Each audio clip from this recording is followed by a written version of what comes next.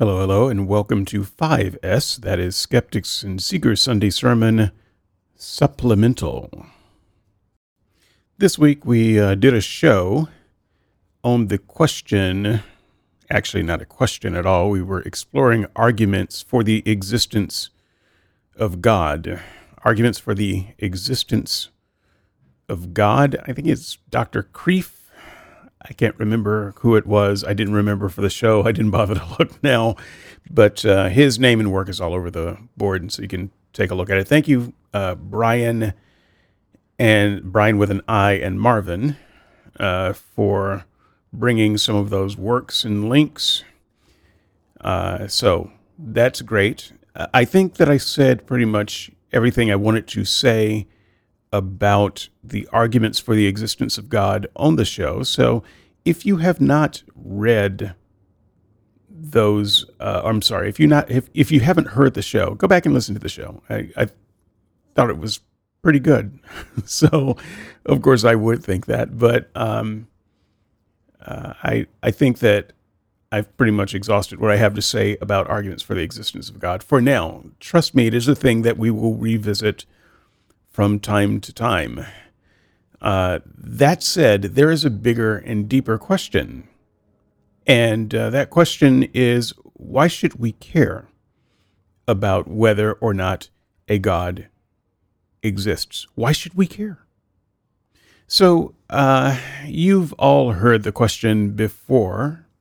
By the way, before I jump all the way into this, let me just say that this is one of these rare times that I'm doing a write-up for SNS. I generally reserve my write-ups for the passion project that means the most to me right now, which is Red Letters. You can check out my book, Red Letters, a closer look at the worst moral and practical teachings in history, and you can get that book for free. Also, hear me discuss each chapter in length, which I have been doing for several weeks now and will be doing for a while longer. That's patreon.com/redletters. If you're not a member now, go ahead and sign up. It's $1 per show, and I never do more than one paid show per week, although sometimes I do more than one show per week. You only get one paid show per week, and if I don't do a show for whatever reason, you don't pay anything. So it's real easy. Check it out. Great community, great comments, great discussion. Thanks so much for checking it out.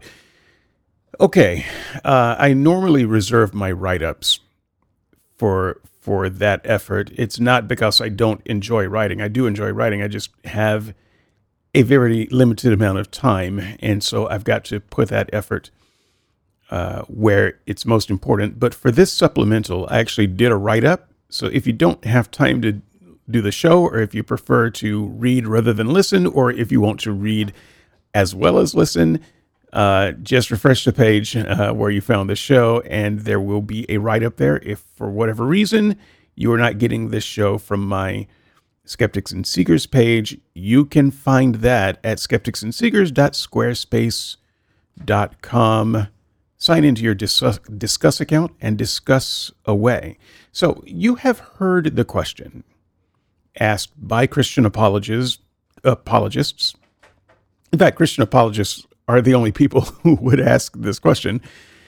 So what would it take to get you to believe in God? What would it take? You know, it sounds a little bit like a car salesman asking the question, what would it take to get you into a new set of wheels? It's really off-putting. It's off-putting to me for a number of reasons. And I have answered this question on air. I have answered this question in writing. I will continue to answer this question in different ways, depending on my mood and temperament when the question is asked. But by and large, I believe that the question is a dishonest question. It is completely disingenuous. Christians only ask this question when they feel like they are getting nowhere in the debate. Maybe they feel like they've lost the debate and don't want to admit it, but they recognize that they're getting nowhere. And so this question is one that usually comes out of frustration. because they know they don't have any real answers. And so this question pops up. Well, why do they ask you the question? Is it because they feel like they're God's ambassadors, like they're God's salespeople, and that it's up to them to get you into a new set of God? I mean, is that really what's going on in their mind? I mean, I don't think that's the case. I mean, they're largely talking to you in the first place because they think that. So that's not really why they ask the question. Otherwise, if they thought it was such a great question, they would ask it up front instead of at the end of a debate. I can't know this for sure, but I believe the motive. I mean, I've seen this question asked 1,000 times, and the responses that are given and how Christians respond to those responses. And I honestly believe that the reason Christians ask this question is because they are really trying to sneak and snark an answer sideways into the question. And so the answer to the question in their mind is, you are not a real seeker. You are not legitimately open to God. I've given you all of these great reasons to believe in God, and you still say you don't believe. So just what would it take for you? What they're really saying is, if there's nothing that would convince you. And so since there's nothing that would convince you, your disbelieving isn't my failure. It's really on you. You are the problem, not me. This is really where this question comes in the upshot of the question. However, I actually think, rather than trying to answer the question, by the way, which I will do straight up if you really want to know, as I have done many times before, but I honestly think the answer to such a dishonest, such a disingenuous question would be snark, more snark right back at them. But if you don't want to go the polemical route, just ask the Christian, why do you want to know? What's your goal here? Because you've obviously been unable to sell me your God. Yeah, I'm not gonna buy the God off the back lot. That's not gonna happen. So why do you want to know? Just make them tell you the truth. Make them give you an answer for the query in the first place. That'll put them off a bit. They'll have to stop and think about that for a minute.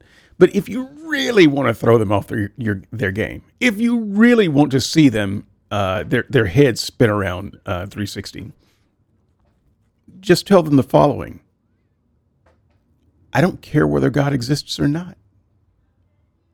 I don't care. That'll floor them. That floors them, because they know that not everyone believes in God, but they are still working. They're laboring under the delusion that everybody at least cares, or that everybody should care. I mean, this is kind of a presupposition for them.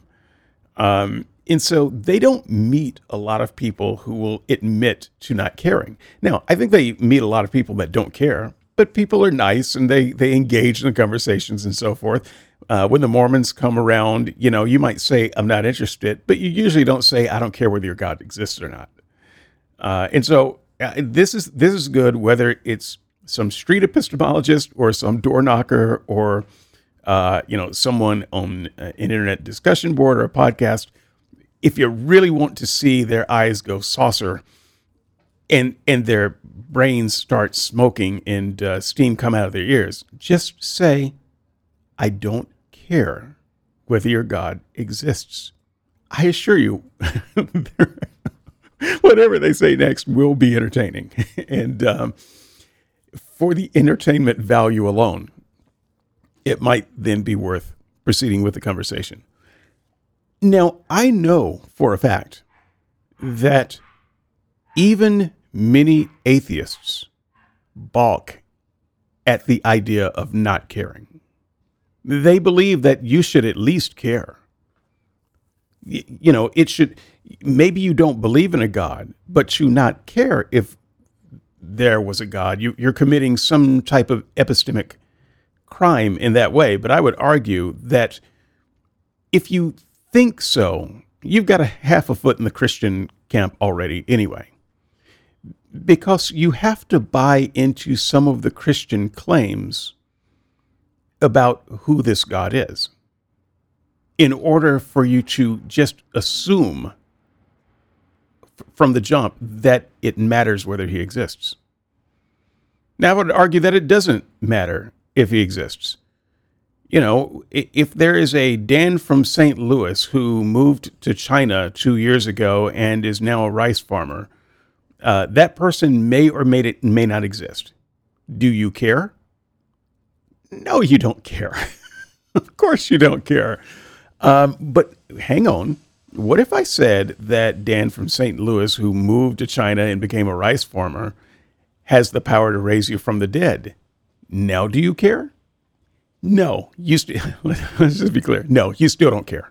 You don't care if that guy exists or not. And you may debate the merits of, whether it's possible to raise someone from the dead or not.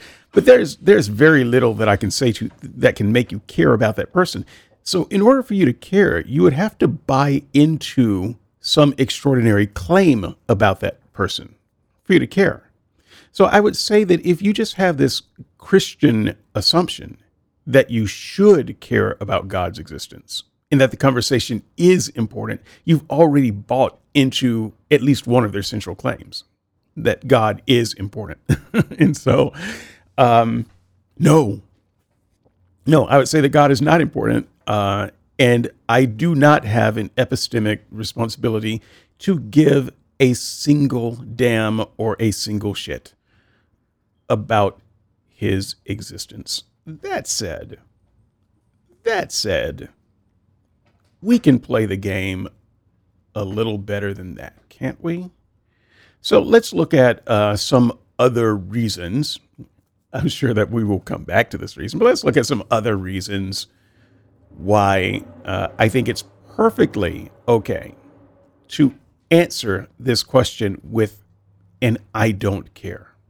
Because maybe it will help Christians stop wasting so much YouTube time trying to convince people that there is a God and their arguments for God. And these are all bad arguments anyway.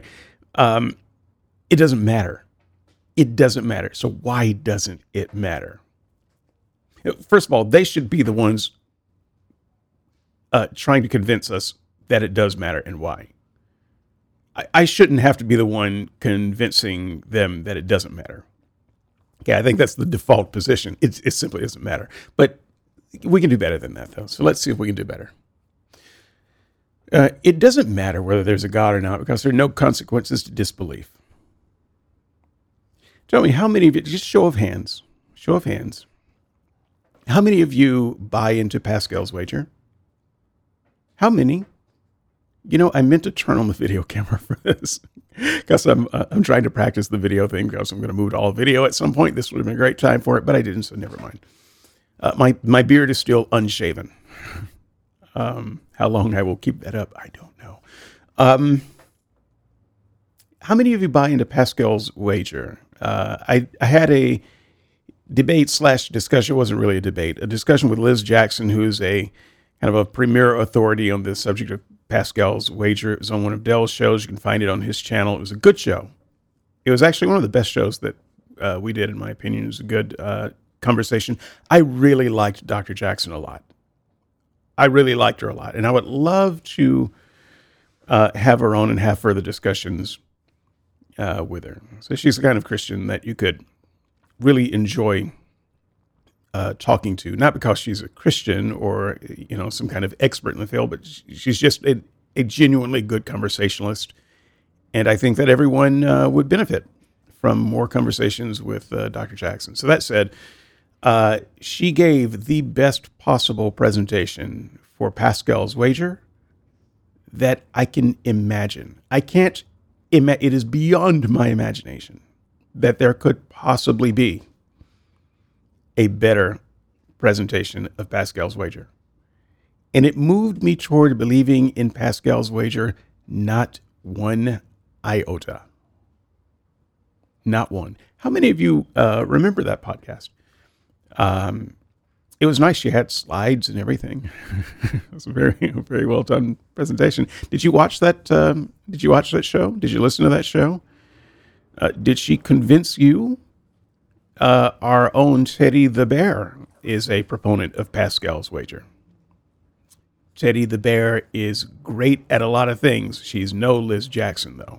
So I don't find her presentation of it very convincing for me, but who knows? Maybe she will come on and do it sometime when it's just the two of us one-on-one to talk about it. And I find that Teddy is a lot better in situations where it's just one-on-one discussion with her. Teddy and I have communicated on and off air a lot, and I really enjoy talking to Teddy. So for those of you who only know the adversarial relationship between Teddy and I, you're wrong.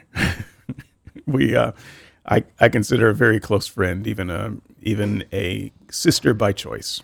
She is a part of my family to whom I would donate a kidney at any moment. In fact, I would donate a kidney to one of her friends or family members simply because she asked. So that's the affection I have for Teddy. On Pascal's wager, she couldn't be more wrong. And she couldn't be less convincing. I will just go ahead and give this advertisement for Teddy while I am at it. She is in the process of writing a book. Oh, Teddy, please be in the process of writing this book. Please keep moving the cursor forward. She's writing a book on the Shroud. You know how Teddy is on the Shroud. If you've never heard Teddy debate on the Shroud, she's really good. She's surprisingly good at this. And I've read some of her book. I have implored her to please finish this in my lifetime so that I can read it and, pay full price for it and put it on a shelf and, do that. She's a good writer. And no matter what you think about the Shroud, I think that you will enjoy the work. So if it ever comes out, it will be a hard recommend for me. On Pascal's wager, she has nothing. she's way less convincing than Dr. Jackson. Dr. Jackson can't move the needle on belief in that way. So if you believe that Pascal's wager is a pretty good argument, let me know why in the comments. skepticsandseekers.squarespace.com. Sign in your Discuss account. Discuss away. I believe I've said that before, but I really want to know. And I wouldn't even mind having a podcast, just talking to people. Just let me know. We'll hook up on Zoom and just talk about why you find Pascal's wager convincing. And I will tell you why I don't find it convincing. And who knows? I think an entertaining conversation will come of that. So if you don't believe in any form of Pascal's wager, of which there are many forms, by the way, if you don't believe it, there's really nothing in the world that can make you believe in the consequences of not caring about whether there's a God. So you just have to ask yourself, if I don't believe in God, or rather, if I don't even care about believing in God, if I never search for the answers of believing in God, what's the worst thing that could happen to me? And once you just ask that question, you're just kind of honest in that way with that question, you will quickly realize that there is not a damn thing that can happen to you because you don't believe in any of the consequences that could come from it. So in other words, in order to believe in the consequences of not caring about whether there's a God, you kind of have to believe there's a God because the consequences go with the God. That's the deal. And so if, for instance, you have heard about this thing called hell, where Jesus has prepared for the devil and his angels and will happily send you. So whatever this hell is, that much of a description we get from the mouth of Jesus in the Gospels. You have to believe that Jesus is God who prepared a place called hell for someone called the devil and some creatures identified as his angels. I don't believe in a single one of those propositions. Neither do you.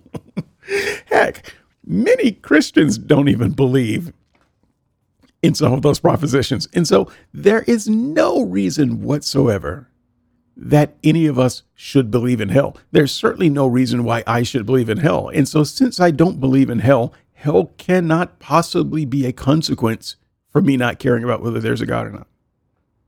And it can't be a consequence for you either. It's not possible. Okay, so let's set aside that one. What about annihilation? Same category, by the way. But let me just say, I believe in annihilation. I just don't call it annihilation. I just call it death. I think we die and we don't come back. All right. I am a naturalist. Now, there are plenty of naturalists who believe that you die and come back. You don't have to be a dualist. You don't have to be a substance dualist to believe that there is some life after what we think of as death. That is not the only option out there. You could believe, that some form of your brain could either survive or before you reach death be transferred into some kind of artificial brain that could last effectively forever, because as it wears out, you just transfer and keep retransferring into new artificial brains. So that's one way of believing in eternal life without being a substance dualist. So, so maybe not everyone is an annihilationist who is an atheist. That said, I am an annihilationist, and whereas I don't know that I can argue that we are non-transferable.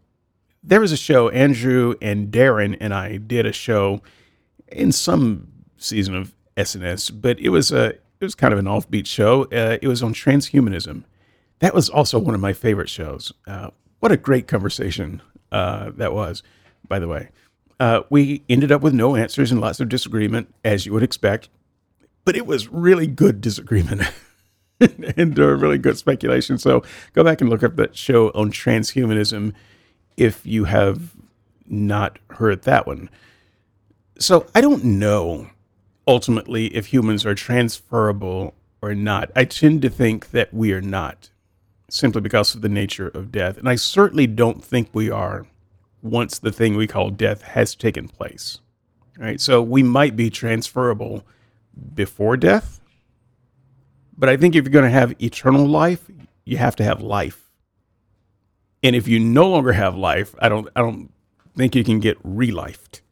So, we're not like video games, where you try to jump the chasm and you miss and you die and then you start over before you jump the chasm. Maybe try it again. I don't buy into that idea. I don't see any mechanism for doing that. All right. But that said, I think most non-religious people are annihilationists, which is to say, when we die, we're dead. That's the deal. So I'm happy to use this kind of Christianese term of annihilationism, although I think it's a ridiculous religious latent term. And I will just say that most people are probably annihilationists in some way or other. So what? That's not a consequence of not believing in God or caring whether God exists. So I'm going to be annihilated when I die, which is to say I will die and stay dead. That's what I think will happen anyway. So that is not a consequence for not caring about whether God exists. You can't come up with any kind of negative consequence that I would care about, because you can't come up with any negative consequence I believe in. So you've kind of got to convince the person and put them into a faith position with regard to God before you can get them worried about the consequences of not believing in God. And so that's not going to happen with me. Okay. But what about the positive side of it? What about heaven? Okay, so we're not going to scare you into caring about God, but maybe we can entice you to care about God. I mean, that's a thought, right? Heaven, this idea of eternal life, all right? Well, I just kind of went over that. I don't believe in eternal life. I don't believe that we can be relifed, and so I don't understand the concept of life after death, because if you're talking about life after death, then I think you fundamentally misapprehend either life or death. You're not getting the full idea of one of those words. But let's just say that there is life after death. I wouldn't mind trying it. I'll be honest with you. I'm not looking forward to death. I've had a close call or two. It was not fun. Now, I'm not so much afraid of being dead. Being dead is just not being here. I'm a little apprehensive of dying. The dying part, that sucks. As life slowly ebbs out of you and you realize it and there's not a goddamn thing you can do about it, that's scary. What I imagine is like a free fall in an airplane where both of its engines are gone and you look out of the window and you see the pilot and co-pilot parachuting out. You've got several minutes of screaming in front of you. That sucks. That's dying for me, and I won't no truck with that. So, I would definitely try some eternal life if it was offered. Some utopia. We did a show on utopia as well. I love that topic, and I enjoyed having some high-level discussion about utopia. And I came to the conclusion that I am not really a utopianist. I used to call myself a utopianist. I'm not a utopianist. I don't think it's possible. I think that it is philosophically a philosophical impossibility. So, that said, I hope I'm wrong. I would like to be wrong about that. I would like to think that there is something that could be something even close to a utopia out there. And so you might say, well, there is a possibility for utopia if you care about God. But I would just have to scratch my scraggly beard and ask you why I would need to care about God for the eternal life utopia to be a real thing. Because if God is this good God, then I tend to fall in with Brian with an I and say that we're all going to get it anyway. I think that's the only just thing there could be. I think any other outcome would be unjust. Any other outcome besides everybody getting this utopia, regardless of whether they believed what they believed or what they did or whatever, I think it would be unjust, because right now we're in a mostly deterministic universe where we may have been born with some bad genes, anger issues, addiction issues. We may have been born in a place where bad information was given us, or maybe we don't have enough brain cells to comprehend good information. We make all kinds of life decisions on bad information and impulses. We are not making informed libertarian decisions. And so any reward or punishment based on anything that we do here is arbitrary. And so I don't buy that a God who has the eternal life card to play, I don't buy that God would not offer it to everybody. At least offer everybody an opportunity at a true informed decision. So, should I care about whether this God exists now? No, I don't think I should care. If he exists, we'll find out when it matters. And then we'll have the opportunity to do the right thing then. So I don't see why caring about whether this God exists or not wouldn't make it better or worse for us as far as our chances of enjoying this utopia. So I think this is the longest I will bloviate on a given point. There are no consequences. This is my point. No matter what you offer as a consequence for me, I see it as no consequence at all. So you can't threaten me or cajole me into caring about something when there are zero consequences if I don't? All right. Well, maybe let's try something more persuasive to a skeptic. What about love of truth? I mean, we skeptics have this vaunted love of the truth, right? I mean, well, first of all, not all skeptics have some vaunted love of the truth. We just know bullshit when we hear it, and we don't really have no love for that.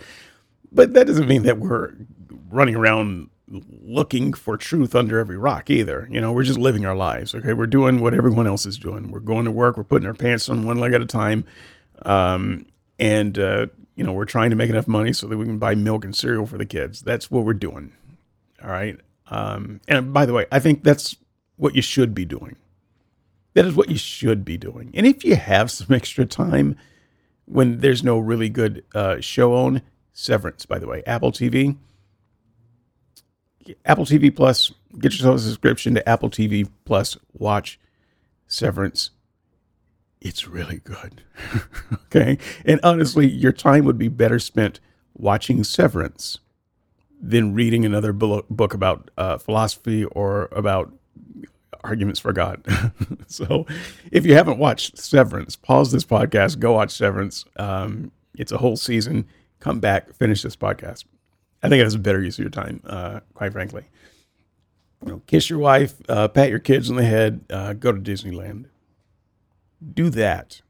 That's a much better use of a mind and a life than most of the stuff we're talking about here.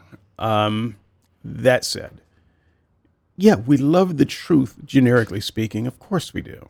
Of course we want to know more true things, as many true things as possible, and as few false things as possible, right? That is the case. But the love of truth is something generic that, maybe everybody could say at some level. For us to actively seek out some particular truth, it has to be a truth that is particularly relevant to us. That's the key. It has to be particularly relevant. So there are all kinds of truths that we don't care about. I don't care about them. You don't care about them. Don't pretend you do. How many grains of sand are there on a given beach? Don't know. Don't care. Don't even ask. There's nothing that you can do to make me start counting. There's nothing that you could do or say to make me start, trying to do Google searches and find it out. There's nothing. I don't care. It's not relevant to me. So the first thing you would have to do is explain why it would be relevant for me to know before I even cared about what the answer is. How many hairs do I have on my head? I don't know. I don't care. It's a truth. There's a universal truth in there. There's absolutely a truth in there, but I have no epistemic requirement to spend one moment of my life trying to find the answer. None. It's a fact about the universe that is utterly irrelevant to me. So, shouldn't we care whether there is a God just so that we can know at least one more true thing? Well, no. Right now, it's no more relevant to me than the number of hairs I have on my chinny chin chin. It is not relevant at all. Why is this word underlined here when it is not misspelled? Give me just a second. This is bugging me. All right. That's because I'm a bad speller. All right. I've got it taken care of. I hate those red underlines. I hate them. I have to stop what I'm doing when I see them. I OCD about that, which is terrible for a writer who doesn't spell well. Right. So you have to convince me that there is something relevant, personally relevant about the existence of a God for me. Now, what do Christians do to try to convince you of God's relevance? Well, they talk about salvation from sin. I don't believe in sin because I don't believe in your God. I don't believe it. I don't believe in salvation because I don't believe I'm lost in any way. They talk about consequences. See the last section we just spent a bunch of time on. And so they have no way of actually making knowledge of their God relevant to me. No way whatsoever. Relevance is a close neighbor to consequences, right? So if you can't show any consequences of not believing this true thing, then you also can't show any relevance for why it's important that you know it, all right? All you can say is it's a true thing about the universe that would be interesting to know. Okay, well, it's interesting to you. I don't actually find it all that interesting. Here's something that I believe might be possible, and I don't find it all that interesting. I believe that we might have aliens. There might be more advanced aliens than us out there, and maybe quite a lot of them. I don't know that that's the case, but I find it interesting. And I still don't care. I don't care. We'll come back to aliens. So you wouldn't argue that I'm somehow epistemically lazy for not caring about whether space aliens exist or not. And yet you believe that I have some epistemic responsibility to care about whether or not there's a God, when you yourself cannot articulate any believable or relevant fact that would make me care. So I'm sorry, it may come as a shock to your system that your God is irrelevant to me. And if he does exist, still irrelevant. We'll come back around. But just as a matter of esoteric knowledge, sure, I suppose if that's the thing that gets your motor going, there's nothing wrong with doing that search. But there's also nothing right about it either. There's nothing compelling about the question of whether God exists or not, unless somewhere along the line you've got some buy-in for the consequences. All right. A few other reasons. I don't care whether God exists or not because he doesn't want to be known by me. Right? He's playing hide and seek, and he's a better hider than I am a seeker. So I'm out. It's really that simple. If he wanted to be known by me, I'd know him. But he wants to make it a game, some kind of reality show from hell. And I am not here for that at all. You've got to have the right IQ, and you've got to be exposed to and buy into the right philosophies, or you've got to be raised in the right kind of society in order to encounter the God of the Christians, to encounter any specific God. Those are kind of necessary requisites. So already it's a game show. It's not something that is really all that universal. And God doesn't seem to care whether I know him or not. He doesn't come around and make himself known like any other person makes themselves known. I have reason to believe that my audience is out there because I can look at the metrics on the website or the downloads of the podcast, and I can get a pretty good idea of, who's listening. And by who, I don't know, personally, but I know that there's a certain number of people that are listening and, what podcast app you're listening on and that sort of thing. I can know that. And then some of you go even further than that. You want me to know you. Hang on. Okay. You want me to know you because sometimes you send me an email. All right. I don't think that we've quite gotten past the Turing test yet, but I think I can tell the difference between a genuine email and bots.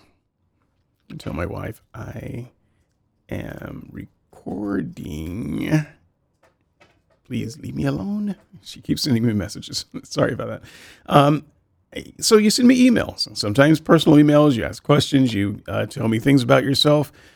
I know that you're there. You want me to know you, and I know you. Anybody who wants me to know them, it's trivially easy for you to make me know you, to make me know that you exist.